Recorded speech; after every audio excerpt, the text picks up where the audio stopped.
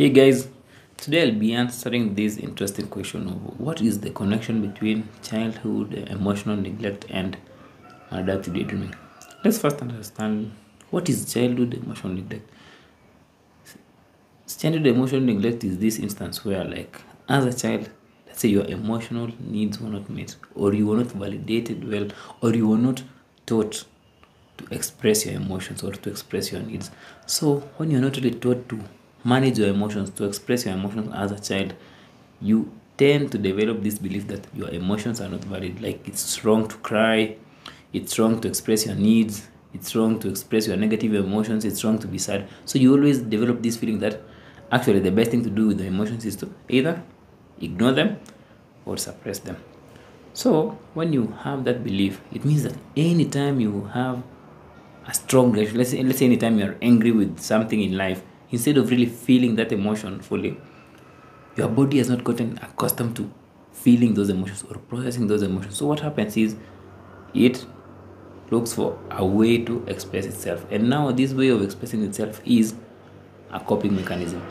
And now for you, it's maladaptive daydreaming. Like, your mind feels that you are not ready, or your mind follows along with this subconscious belief of, like, your emotions are not valid. So what does it do?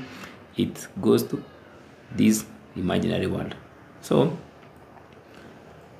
childhood emotional neglect, let's say, trained you or conditioned you to believe that your emotions are not valid. So that's why even when you are an adult, when you cannot at times find it really hard to express yourself or to really feel your emotions. So instead of you feeling those emotions, like the emotions of sadness, the emotions of stress, or just those emotions in the present moment, you resort to this imaginary world, because to the mind it feels like those emotions are so overwhelming to the point where you cannot handle them. And the best thing to do is, let me take you to this coping mechanism you've used as a way to run away or to ignore those unprocessed emotions, or as a way to keep yourself safe from feeling those overwhelming emotions.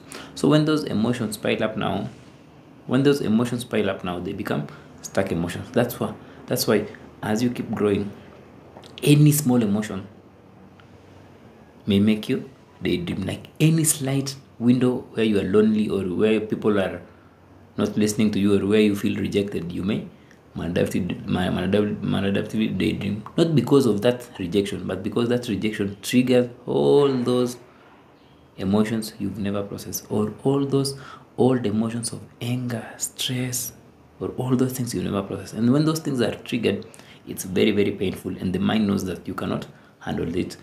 And the mind now resorts to pushing you, or subconsciously pulling you to this coping mechanism you've picked up, or you've used in the past to help you with your emotions.